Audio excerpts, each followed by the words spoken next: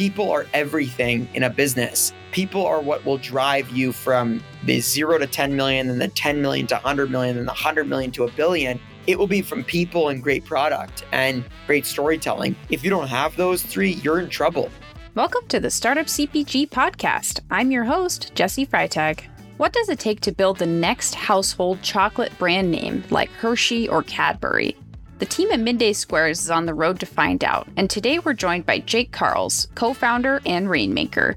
If you aren't familiar with Midday Squares, head to your nearest Target produce section, grab a square of incredible functional chocolate, and give their product a little quick merchandising love in startup CPG community fashion. My favorite flavor on the market is peanut butter, but as you may have heard in our Expo East recap, I got to try the new cookie dough flavor, and it was my favorite bite of the show, maybe my new favorite Midday Square in general. And P.S., this new flavor that we'll talk about during this episode drops December 22nd of this year. Midday Squares is on the road to $100 million in revenue and entertains diehard fans like myself with their innovative use of social media as reality television. There are so many incredible interviews with the Midday Squares team, including their own podcasts, and I'll link a few of my favorites in the show notes. So I asked Jake if he'd go in deep for our Startup CPG community about mental health, navigating challenges, and how to celebrate wins and build momentum. And of course, he delivered. Listen in to hear from Jake about their recent national US Target launch, how the Midday Squares team is structured, including working with 2 other co-founders and co-CEOs, why Midday Squares is on the road to $100 million, and what it means to be world-class, how and why they intentionally work with a business therapist regularly, and why founder conflict kills so many brands if left unresolved, how they navigated really tough decisions and the situations recently with changing pack sizes and pausing US e-commerce shipments, what it looks like to regularly celebrate wins as a team and keep the momentum rolling, Jake's daily dance habit and how he brings it now to people around the world, and more. Before we hear from Jake, I want to share more info about Mondelez International's Snack Futures Collab program because applications are open right now. Moonshot Snacks is a collab program alum with their delicious climate-friendly crackers, and here's how founder Julie used the time in Collab to refine their brand messaging. Working with Collab has been fantastic in helping us to tighten up our messaging and understand what the frame should be to really create a movement where everyone feels seen and everyone feels welcome. For the 2023 Collab cohort, Mondelez International is looking for startup snack brands who are delicious and disruptive, have won the attention of retailers and consumers, and have at least $1 million in annual revenue. Last cohort, 3 brands selected for the program were from our Startup CPG community, so this could be you. To learn more after this episode, head to Apply Collab, that's applycolab.com, to complete the application to be part of Collab, or grab the link in the show notes. Now let's hear from Rainmaker Jake. Hi, Jake. Welcome to the show today. So excited to have you here. I am fired up. I just got off a red eye, which means I flew overnight, didn't sleep a penny, probably went on a 9-day trip, slept a total of like 12 to 20 hours. And I'm here today and I'm fired up to get deep with you and go into the nitty gritty, the dirty details of Midday Squares, the good, the bad, the ugly. Awesome. I love it. I'm so thankful that, for all the ways that you show up for our Startup CPG community. And I'm a big fan of Midday Squares myself. I saw the news of the Target launch this week and immediately rushed to Target and they were like, girl, chill. Like, we just got this in the back. Like, we haven't had time to put it out yet. And I was like, but will you put it out just for me? And they're like, no, come back in like 2 days. And I was like, okay, fine, I'll chill out. But I'm going to be back there the moment that it's out on the shelf. So I'm amped up. Yes, you just know that fires me up. I'm going to share that with the team because, you know what, we appreciate your support. We appreciate you always being there and cheering us on and being part of this journey. And Startup CPG has been a phenomenal resource, a phenomenal community, and just a lot of good vibes. Every time we have trade shows, every time we meet up, I really have a good time and I love the people part of it. So thank you for everything you do and thank you for everything that they do. Yeah, awesome. Thank you. And can you Can you start us off by just telling us a little bit about the Midday Squares products and the different flavors that you have available? Oh, yeah. Oh, yeah. So basically, Midday Squares, we like to call it the first functional chocolate bar. And what that means is basically imagine taking a dark chocolate, delicious indulgent that's made with real chocolate and having a baby with a protein bar, but getting rid of all the junk that's in protein bars. So all the artificial flavors, the preservatives, the stuff that makes you bloat, all the stuff that makes you feel really bad inside, we removed. And we made it a chocolate bar that was high in protein, high in fiber, and tasted absolutely delicious with a very clean label in terms of ingredients. And we have 3 flavors at the moment. We're launching a 4th, which I'm excited to talk about. But for our first flavor is fudge, which we're actually changing the name to brownie batter because we did a reform and it's tasting more like a brownie now rather than a fudge, so we're excited about that. Our second product was the almond crunch. So this is like a crispy almond chocolate flavor. And then the third one, our best current seller, is peanut butter, which is kind of like a healthier version of a Reese.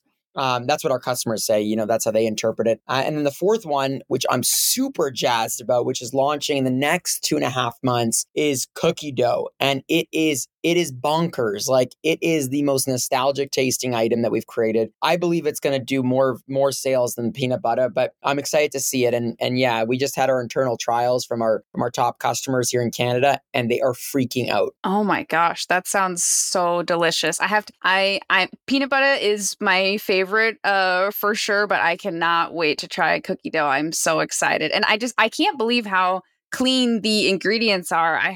We had some friends over and we had Midday Squares in the fridge, of course. And they're like, oh, can I try one? And I was like, yeah. And they were eating it and they were like, wait, like, what's in this? And I was like, you're gonna, like, your mind's gonna be blown when you look at the back of the label. And they were like, oh, like, these are all like just real things, but it tastes amazing. And I was like, yep, yeah, that's why our fridge is stocked.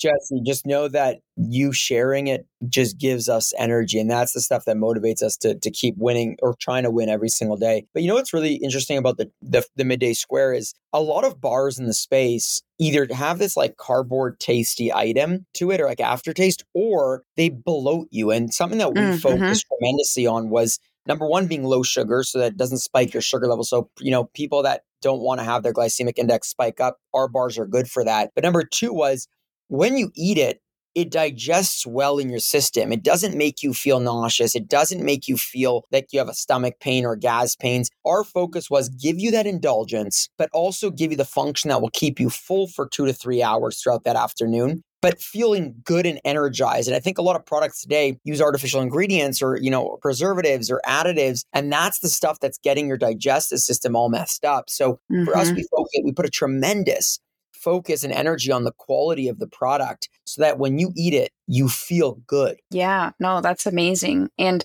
can you describe for us too, like the Midday Squares, kind of the current stage that you're at? Like, how many stores, how many, what are some of the major retailers? Like we just talked about the Target launch, and then like kind of what's like top of mind for, you and the team day to day as far as your growth stage? So for sure. So we started August 4th, 2018. Me, my sister, my brother-in-law.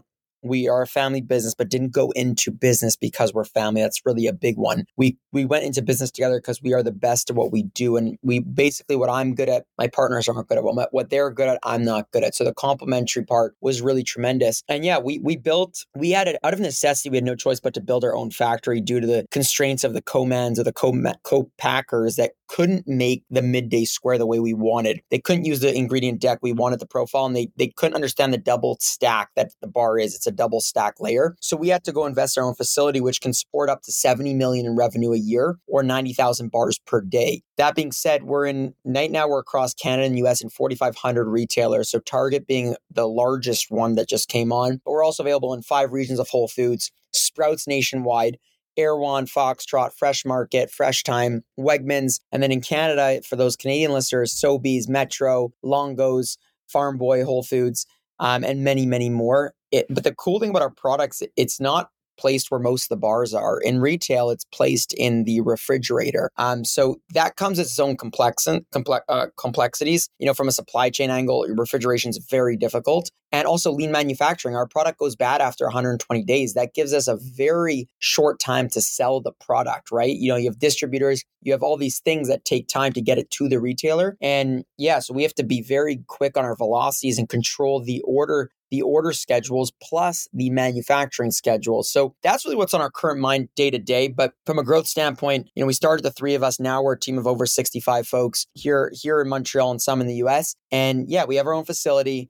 We believe we're a media company within a chocolate company as well. And the whole idea is we want to be the next biggest chocolate snacking empire. And what I mean by that is imagine if Hershey's, Mars, Mondelez, Nestle, Cadbury, Lindt were to start in 2022, what would they look like? That's what we're trying to do. So we want to be here for the next 30, 40, 50, 100 years. We want to build a legacy brand, something that remains as a staple, just like Hershey's did over the last 100 years. But again, now with better for you products and a more dynamic brand, a more swaggy brand. Yeah, no, that's all amazing. I love that. And thank you for sharing. And I wonder if you can share a little bit more on the team structure, like, what are kind of each of the focus areas for you and your other two co-founders? And then what's kind of is there, how many people are, kind of roughly are in marketing versus sales versus production? Like, just kind of love a little bit of an overview of the team. So the three of us started it together. My sister and my brother-in-law are co-CEOs. So they run the company from an operational standpoint.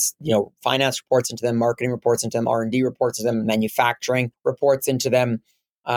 CX reports into them. And what I do is I call it the rainmaking role. I call it chief rainmaker. And what I do specifically is make sure that the brand and the community is always building. So the network of the brand is building, whether that be investors, whether that be journalists, retailers. I am continuously building those friendships. And I say friendships because it's first focused on making friends, then doing business. And what that does is it allows my partners who are so deep in the ops to focus solely on ops. So whenever they need to raise money, they just got to text me and be like, we need money, this much money. Can you bring us people? And I'll have my list of friends that I've built over the last 4 or 5 years that are ready to snap of the finger, invest in the company. Or we need an article in Business Insider or Forbes. No problem. I'll call my friends up. So that's what the rainmaking role does is every single day is build the network, make noise, and then be the face of the brand typically. As for the structure of the company, we have many departments. Our marketing team is a media team. The reason I say that is because it's made up of content creators, editors, and videographers and producers rather than typical,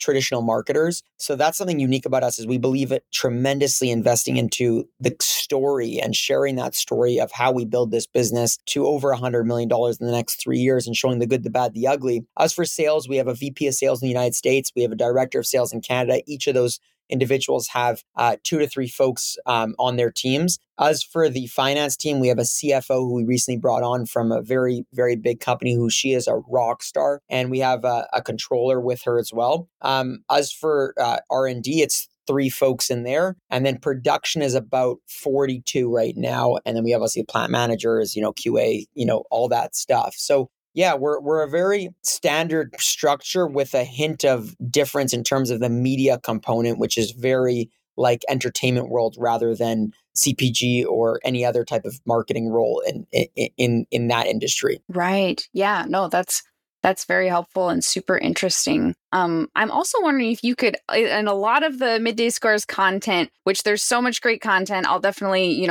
share all the links to all your different content in the show notes if people don't follow Midday Squares everywhere they need to.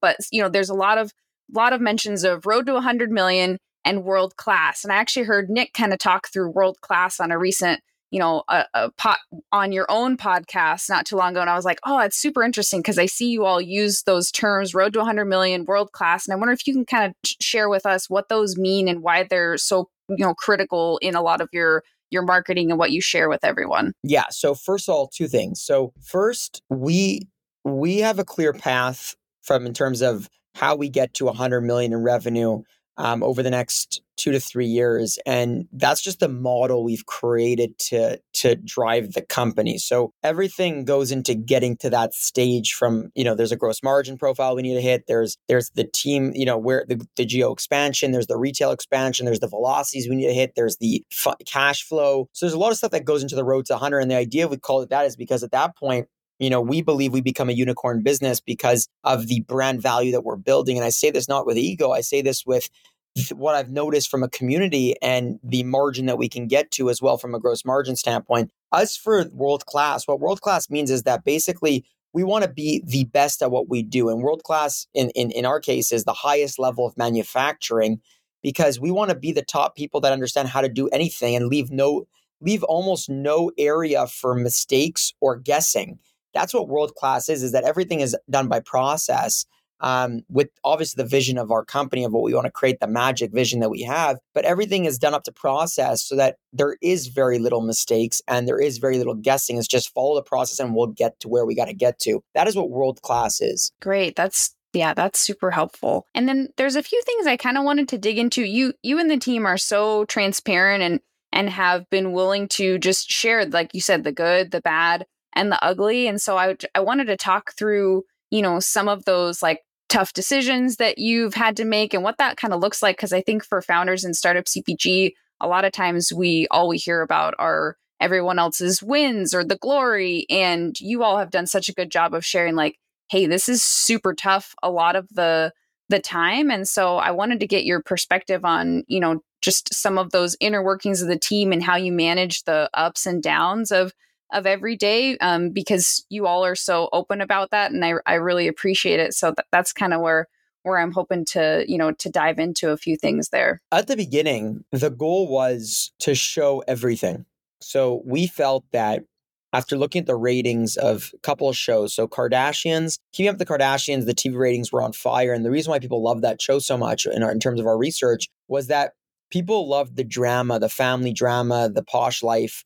So that was one aspect. The second aspect was Shark Tank was on a tear as well in terms of viewership and ratings. And what's unique about Shark Tank is you basically saw the surface level of an entrepreneur. So people were starting to become interested in entrepreneurs to understand who they are, what's their story, a little bit more than just the product. And what that led to is to slowly start to celebritizing entrepreneurship, similar to how chefs in like the early 2000s were starting to get celebritized through the Master Chef, the TV shows like Food Network, stuff like that. And then if you look at someone like Elon Musk in terms of his social media following, you would notice it was growing tremendously. And the reason why is not because Elon Musk's, it's not because of just Tesla. It's because of how bold he was and outspoken he was as an executive. He didn't fit the typical mold. So people either loved or hated him, but wanted to follow him, right? So what I said to my team was I said, guys, we are just going to make a baby of all three of these things. We are a family. We're going to show the drama of family, but we are also going to show the good and the bad of what it looks like to actually build a business. We're going to put the curtain and we're going to show it. We're going to pull back the curtain. Everyone's going to be able to see everything. And then the third thing is we're going to be outspoken founders. We're going to be true to our character, and that's going to allow us to have fans. And when you put all these three things together, this brings the customer along the journey with you. If we were to just show the good,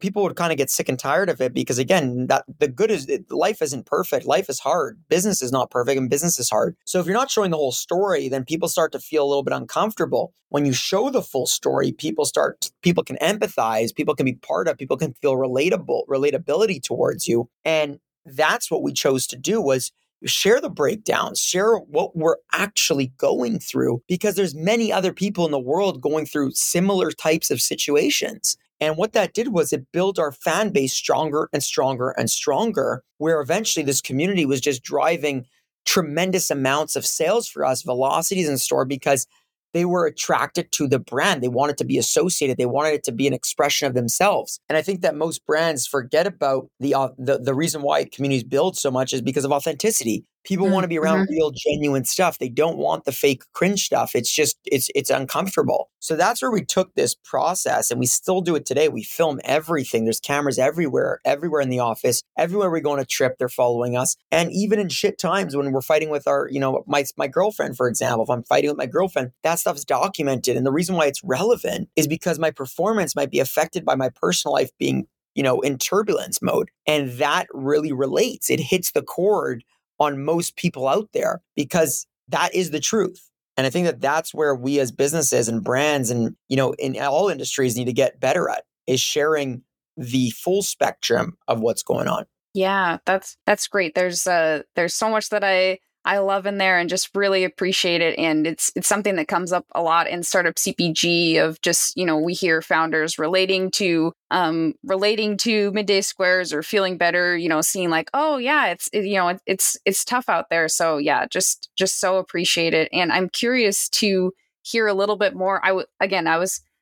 It's pretty obvious I'm a big Midday Squares fan, and I'm definitely listen to the Uncensored podcast that you all have, and I'll link that in the show notes because I definitely think listeners should check that out if they haven't yet. But I was really fascinated by the conversation that you, Nick, and Les were having about founder conflict, and you just kind of mentioned it again now, and how it can just really kill businesses. But a lot of people are not comfortable talking about it, or it seems like, oh, I shouldn't have conflict with my founder. But you all are like, no, conflict founder can happen, and we have a plan for it. And I think you have like a business coach and therapist, and I wonder if you can kind of tell us about like how you prioritize your founder relationships in general, how what's your approach to conflict, and how do you just really stay on top of that? So there's a stat out there that I'm not sure what the exact number is, but I was looking up that why startups fail. And a big reason was that there's a founder conflicts actually ends the company. So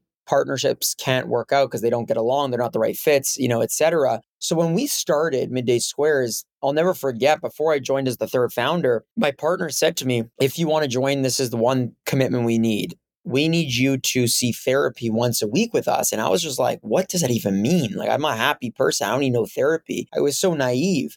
And I was kind of like in this phase that I was so happy I didn't need it. That's for people that need stuff. And I didn't need that. And that was my first impression. Then suddenly I decided to commit because I trusted my partners and I wanted to build this business to become the next biggest chocolate snack. I mean, this was a requirement that was part of the contract. And when I went in there, the first session, it was horrible. The second session was horrible. The third, fourth, fifth was horrible. It was like bullets flying of feedback, criticism, these hard conversations that I just didn't want to be associated with. And then slowly I became one of the number one advocates for therapy in both personal and business life, because this is a safe zone where you could have conversations, very difficult, hard conversations, and work on your leadership, work on your communication, work on how you can become potentially more empathetic and have greater perspective.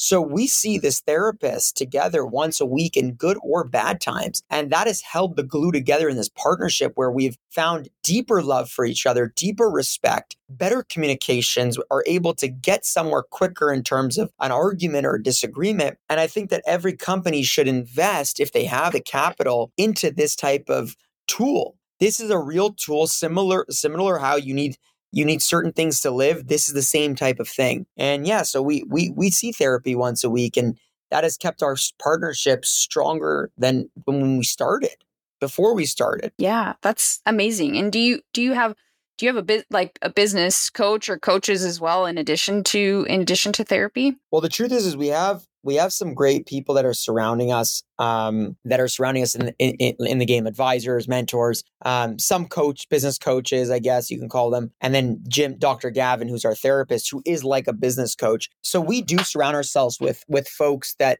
elevate us, that can relate to us, that can give us the hard details we need, the hard conversations we need, the hard feedback. And I think that that's super important to any entrepreneur out there. Go find people that inspire you, that allow you to think big, that make you feel uncomfortable at times, to push you out of that comfort zone, and those that will just be there in the rocky times and the good times, because that's what's going to allow you to get through this business. Because an entrepreneurship is a journey that is a pressure cooker. It is one of the most hardest concepts ever. It's like becoming a professional athlete. You have to perform at the highest level, and the pressure is just so high. So if you don't know how to deal or withstand that pressure, and if you don't have the tools around you to help you get through it, you're going to fold the cards. And that's the game of entrepreneurship, is who can withstand the most amount of pressure and have the most amount of grit with a great product. I think that's what is the difference between winning and losing. Yeah. And I think I was listening to some of your stories about fundraising recently. And I think one of the things that one of you or the other team members said is when you were looking for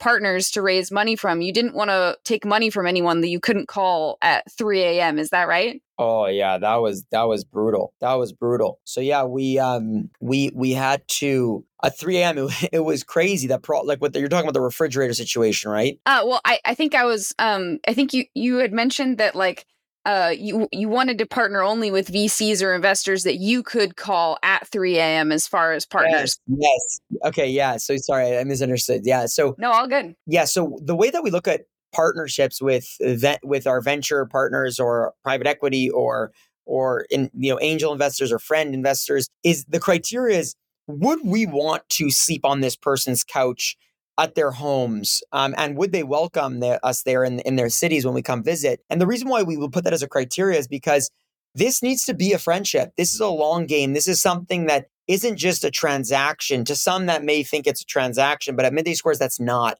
The idea is that you are here, you believe in it, you are ready to fight the war with us, or just cheer us on the sidelines with capital injections. But the idea is the couch is a necessity, and the idea is that if we need to call you that late, that we're calling you because we need you, not because for the sake of just whistle and blow. So I think that at the end of the day, like when you're choosing the people you want around you, is you need people that are going to die on the hill with you. And that's where it's key to build relationships early on with your venture funds, with your angel investors, with your family and friends. Whoever you want part of your company, take the time to get to know them. Let them get to know you. Share the information, be transparent, gain the trust, because again, in the rocky times or in the good times, you're going to want them there in both times, not just one or the other. And I think that that's super important. Yeah, no, that's great. And now you've piqued my interest about the 3 a.m. refrigerator situation. Yeah.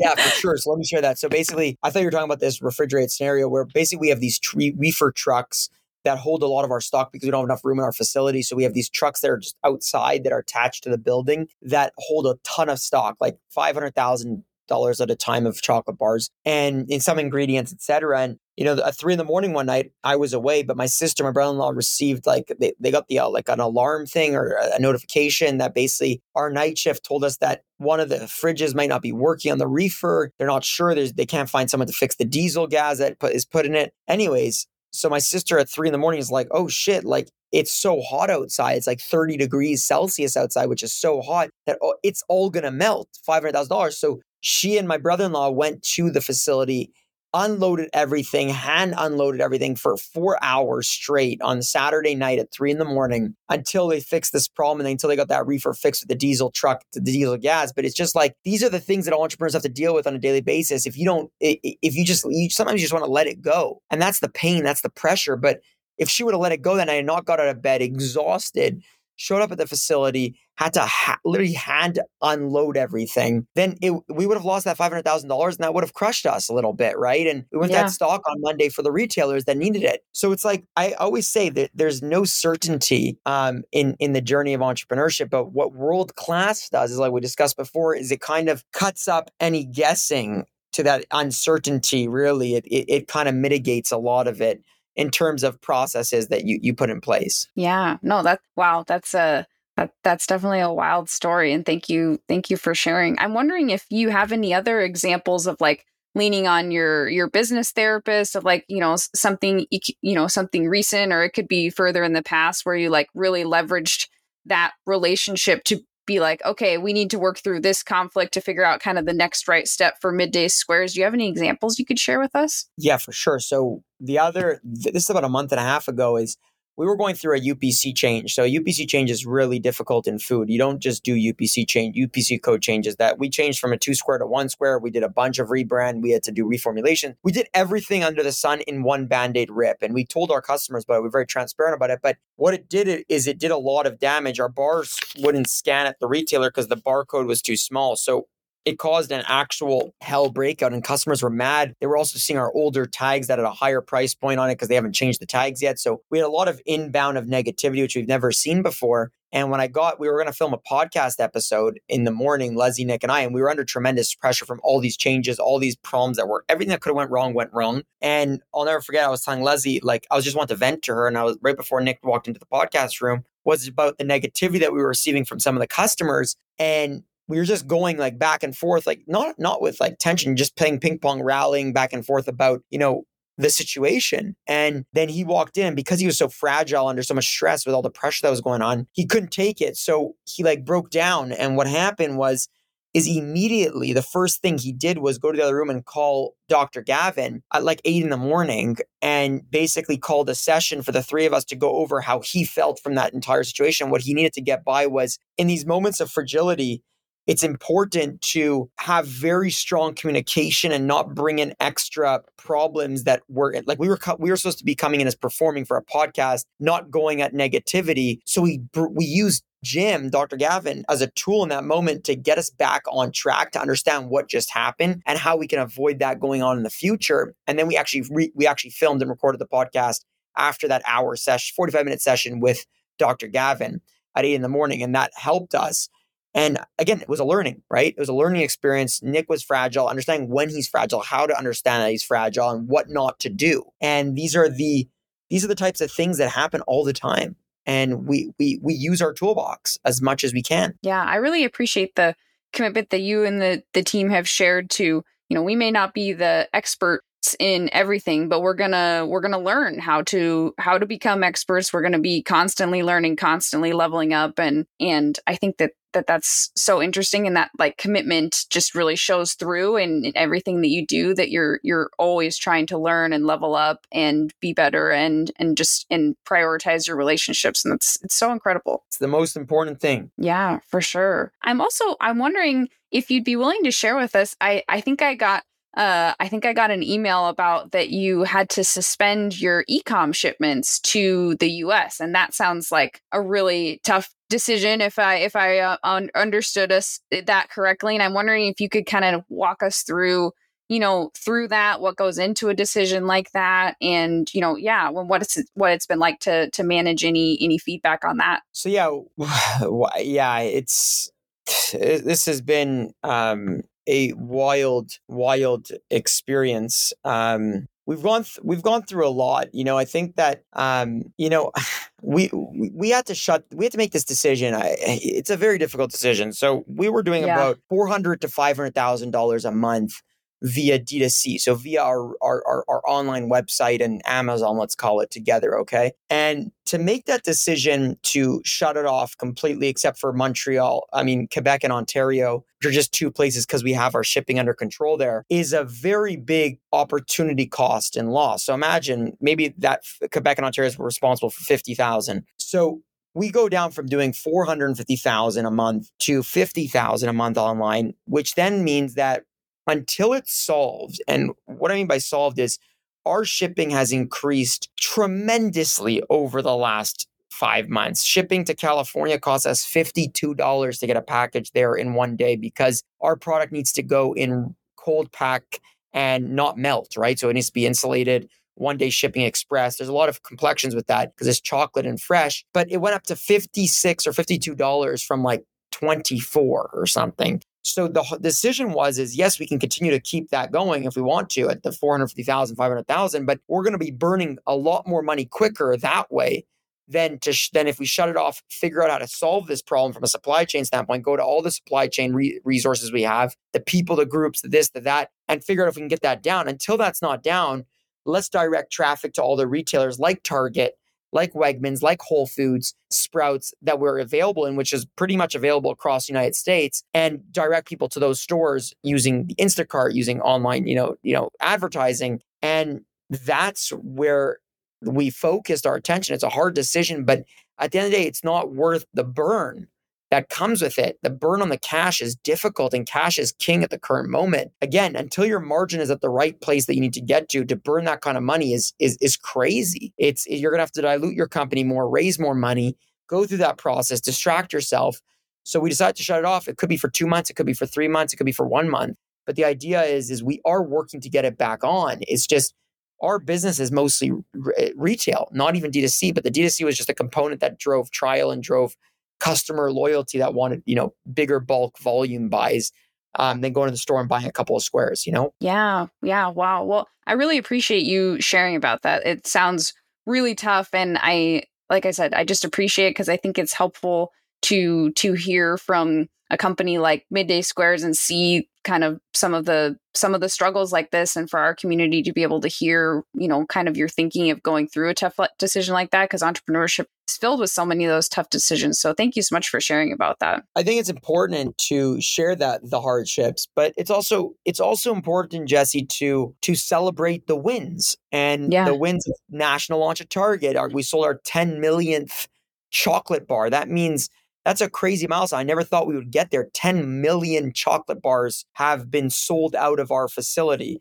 and to customers. So, and then just other small things like that. So you need to balance it, because you need to create momentum as well. I think every entrepreneur needs to build that momentum, but also build the relatability. And relatability comes from the hardship, the failures, the stuff that we all go through. Momentum comes from wanting to cheer on and be associated with a winning mentality or company. Yeah, no, that's great. Are there other those are some incredible wins. Are there some other wins that recent wins that you'd like to share, or and also how do you kind of remind yourself and the team, how do you all, do you have any ways that you kind of take time to celebrate those intentionally? So we do town halls with our team, and we celebrate that all there. We get it like Wolf of Wall Street style. It's like it's really high energy. It's wild. It's crazy. But internally, we also have our channels that we communicate, and we always uplift everybody and share the little wins, even if that's like a merchandise win in a store where we got a secondary placement, or if that's a win on a margin increase, or if that's a win on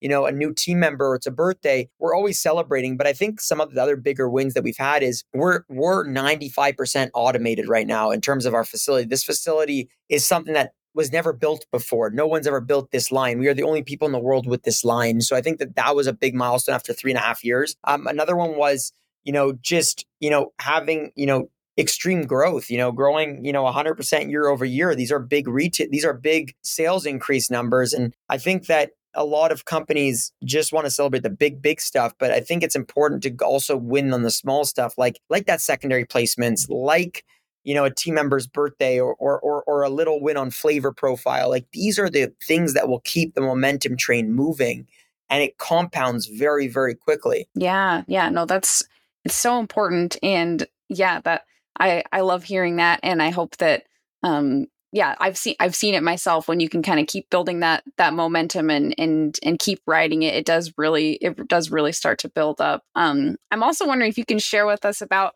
we were both at an online event last week, and I think you talked a little bit about your daily little dance break routine, and it's simple, but I also love it. I'm wondering if you would just share that with us. Oh, that's my favorite thing in the world is to get people in any state of their mind or environment. It could be a corporate, it could be at their at school, it could be at their home, to take a second to just step back, get into a mindset where you want to let loose, bring the child out inside of you, have fun, dance, get your body moving, because what that does is it creates this energy, this mindset where you're completely in a new zone from all the stress and the pressure you have. You take that moment to step out, and then when you come back into it, you feel so energized, fired up, blood flowing, amped up. And I think that it originally was just like something I did for fun. Now I'm getting to do it all over the world because it spreads great energy. It makes people laugh. It brings joy out of humans. It brings that, like I said, the child out of everybody, which is so necessary because everyone's so serious. And it also changes your mindset before you go into something maybe very serious, or even to something that's not serious. It just restarts your mind. And yeah, I love dancing to throwback music, and it fires people up. So go out there, if you're listening to this podcast, take 1 minute right now to step back, close your eyes, throw on a song that you haven't heard in a long time that makes you move, and just let loose as if no one's watching and the world doesn't care. Just have fun. Be a rock star. Okay, pause. If you didn't press pause, like the Rainmaker, Jake Karls, just told you to, then I'm going to do it for you. Let's take a less than 1 minute dance break, you and me, together, right now. I mean, how proud of us will Jake be? And let me tell you, I am not a dancer. Adding this segment makes me feel very uncomfortable and nervous, but that's the level that Jake inspires me and hopefully you. So whether it's bobbing your head in the car, full on dancing in the kitchen, or just tapping your foot during your bench press at the gym, we're dancing right now. Or you can skip ahead a minute. I cannot take that power away from you. So I'm standing up right now. lifting up my podcast mic, Freddie Mercury style, and we are going to dance to Our Past by the Super Fantastics, the band of Startup CPG's founder, Daniel Scharf. All right, this is catchy. I'm getting some like line dance vibes. Maybe that's just the country girl in me. Whistle along. Okay, I can't whistle like that.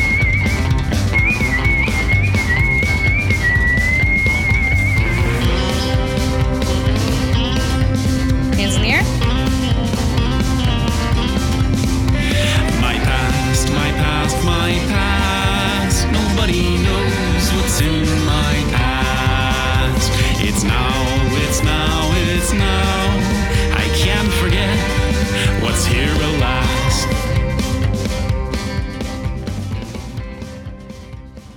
Nice. And now we're all wondering about Daniel's mysterious past, but that's for another podcast. I've actually added a reminder on my phone for a dance break every day now, based on this chat with Jay Karls. So feel free to borrow that idea, take a little dance break once a day, and now we're going to get back to it. Pressing play. That's awesome. I love it. Yeah, for those listening at this, like you said, you've done this all over the world at this particular event last week since I was there. You know, Jake's in the car on the road, pulls over, gets out of the car, got the camera on him, dancing on the side of the road.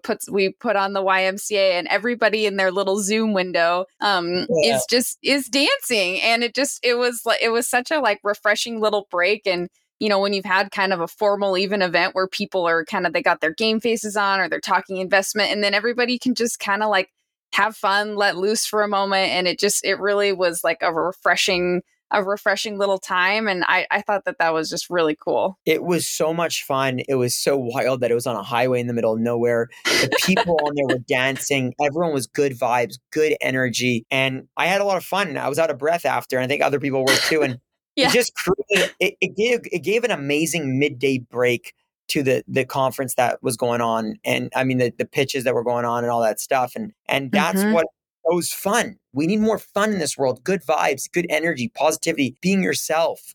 These are the things that we as a society need more of. Yes. Yeah, absolutely. I'm also wondering if you can kind of talk about like you're self-manufactured. It sounds like you have an incredible facility. Can you talk about how you really intentionally build the culture and have those and have that, intention and good vibes within your own self-manufacturing? Because doing your own manufacturing and having a huge team, like you mentioned, that's a lot of people that you all want having good vibes, making chocolate, having a good time, enjoying their work. And so, what are some of the ways you manage that? You mentioned like town halls and celebrating, but I'm kind of curious of some other ways that you're intentional with kind of the culture of such a large team. Yeah, I think the first thing is bringing everyone under the same roof. So our manufacturing production associates are in the same building as our operation team, right? So our finance, marketing, all that stuff, sales.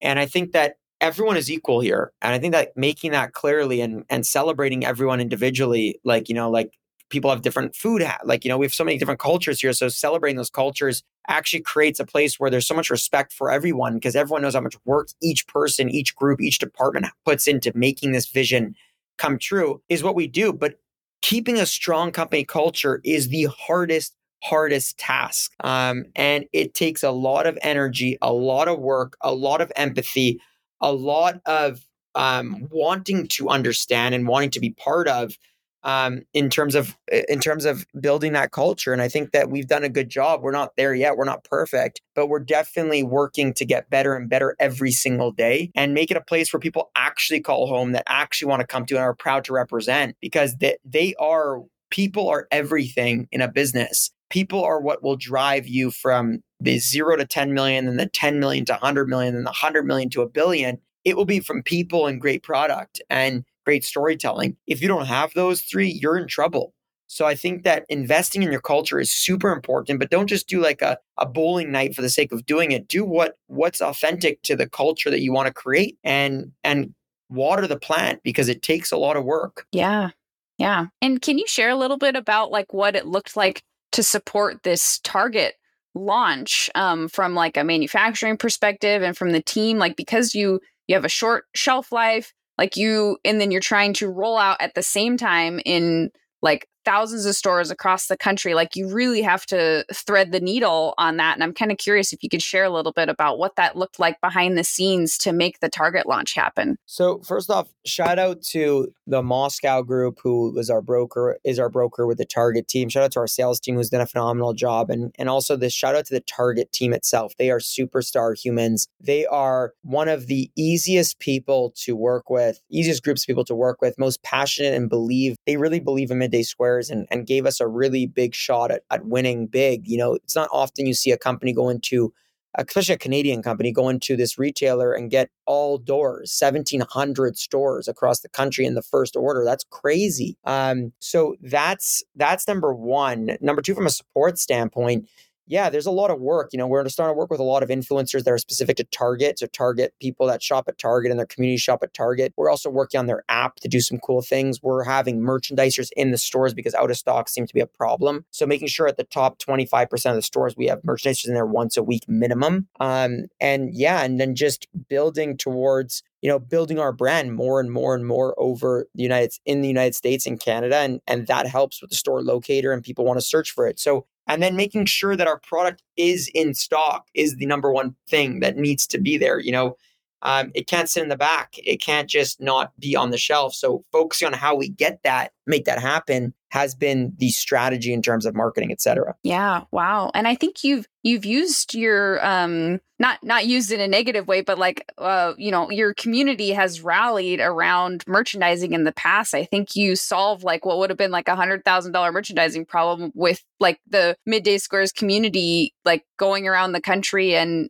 helping out. Is that right? That is 100% correct. Our community, our fans have been so helpful. They are an army of folks that go out there, give us the visibility on the streets on what's going on at the retailers. They go in, they fix the merchandising. They are absolutely amazing. And like without them, there wouldn't be people buying the product. But number two is we wouldn't be doing as well as we are in retail because they help merchandise. They help make sure that we have the stock. They give us the visibility that we need to go get to solve problems or to, get these new opportunities. So it's like, yeah, activate your community if you have one. That's what they're there to do. They want to help. They're part of the brand. And I think a lot of companies either don't invest in that or don't create a real community, or they don't do it properly. They just basically use their community for sales. That's not what we're doing. We're engaging them if they want to help. And by doing that, they're making this vision come true. Yeah, that's amazing. Well, you've got one Portland Target store covered by a volunteer merchandiser right here. So, and I'm sure that your fans are excited to check out make sure that their local Target is all set up all over the country. Yeah, well, just know, Jesse, that means the world to us. And if you can make that Target store in Portland, Oregon look unbelievable and make sure that the squares are stocked there and spread the love, that would mean the world to us. I would give you a big hug. I'm going to give you a big hug when I see you. And let's go win. Let's go out there and build that next Hershey's. No one has challenged the chocolate industry for the last 100 years. It's been it's been dominated by 5 brands, and they typically acquire every brand that tries to get up there. What happens when one can actually climb past that? Yeah, I can't wait to continue to see what the Midday Squares team does. My only challenge in merchandising at Target will not be just buying all the product myself. I got to save some to share with the rest of the world. But definitely our Startup CPG community, myself, we're all rooting for you and trying to support on this journey. So it's just been so fun to have you on the show and share with our team. And I'll put lots of notes in the show notes for all the ways that everyone can keep up with Midday Squares, but just really appreciate you coming on the show, Jake. Just know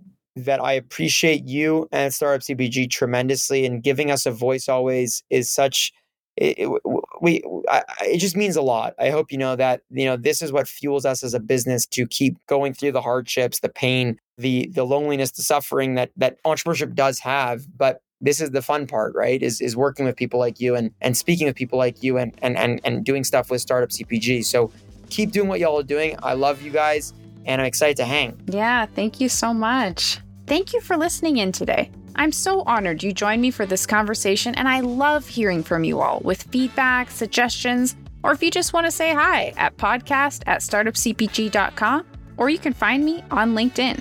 If you liked this episode, we'd love for you to share it with a friend or colleague, subscribe so you don't miss future episodes, and maybe even leave us a 5-star review on Apple Podcasts.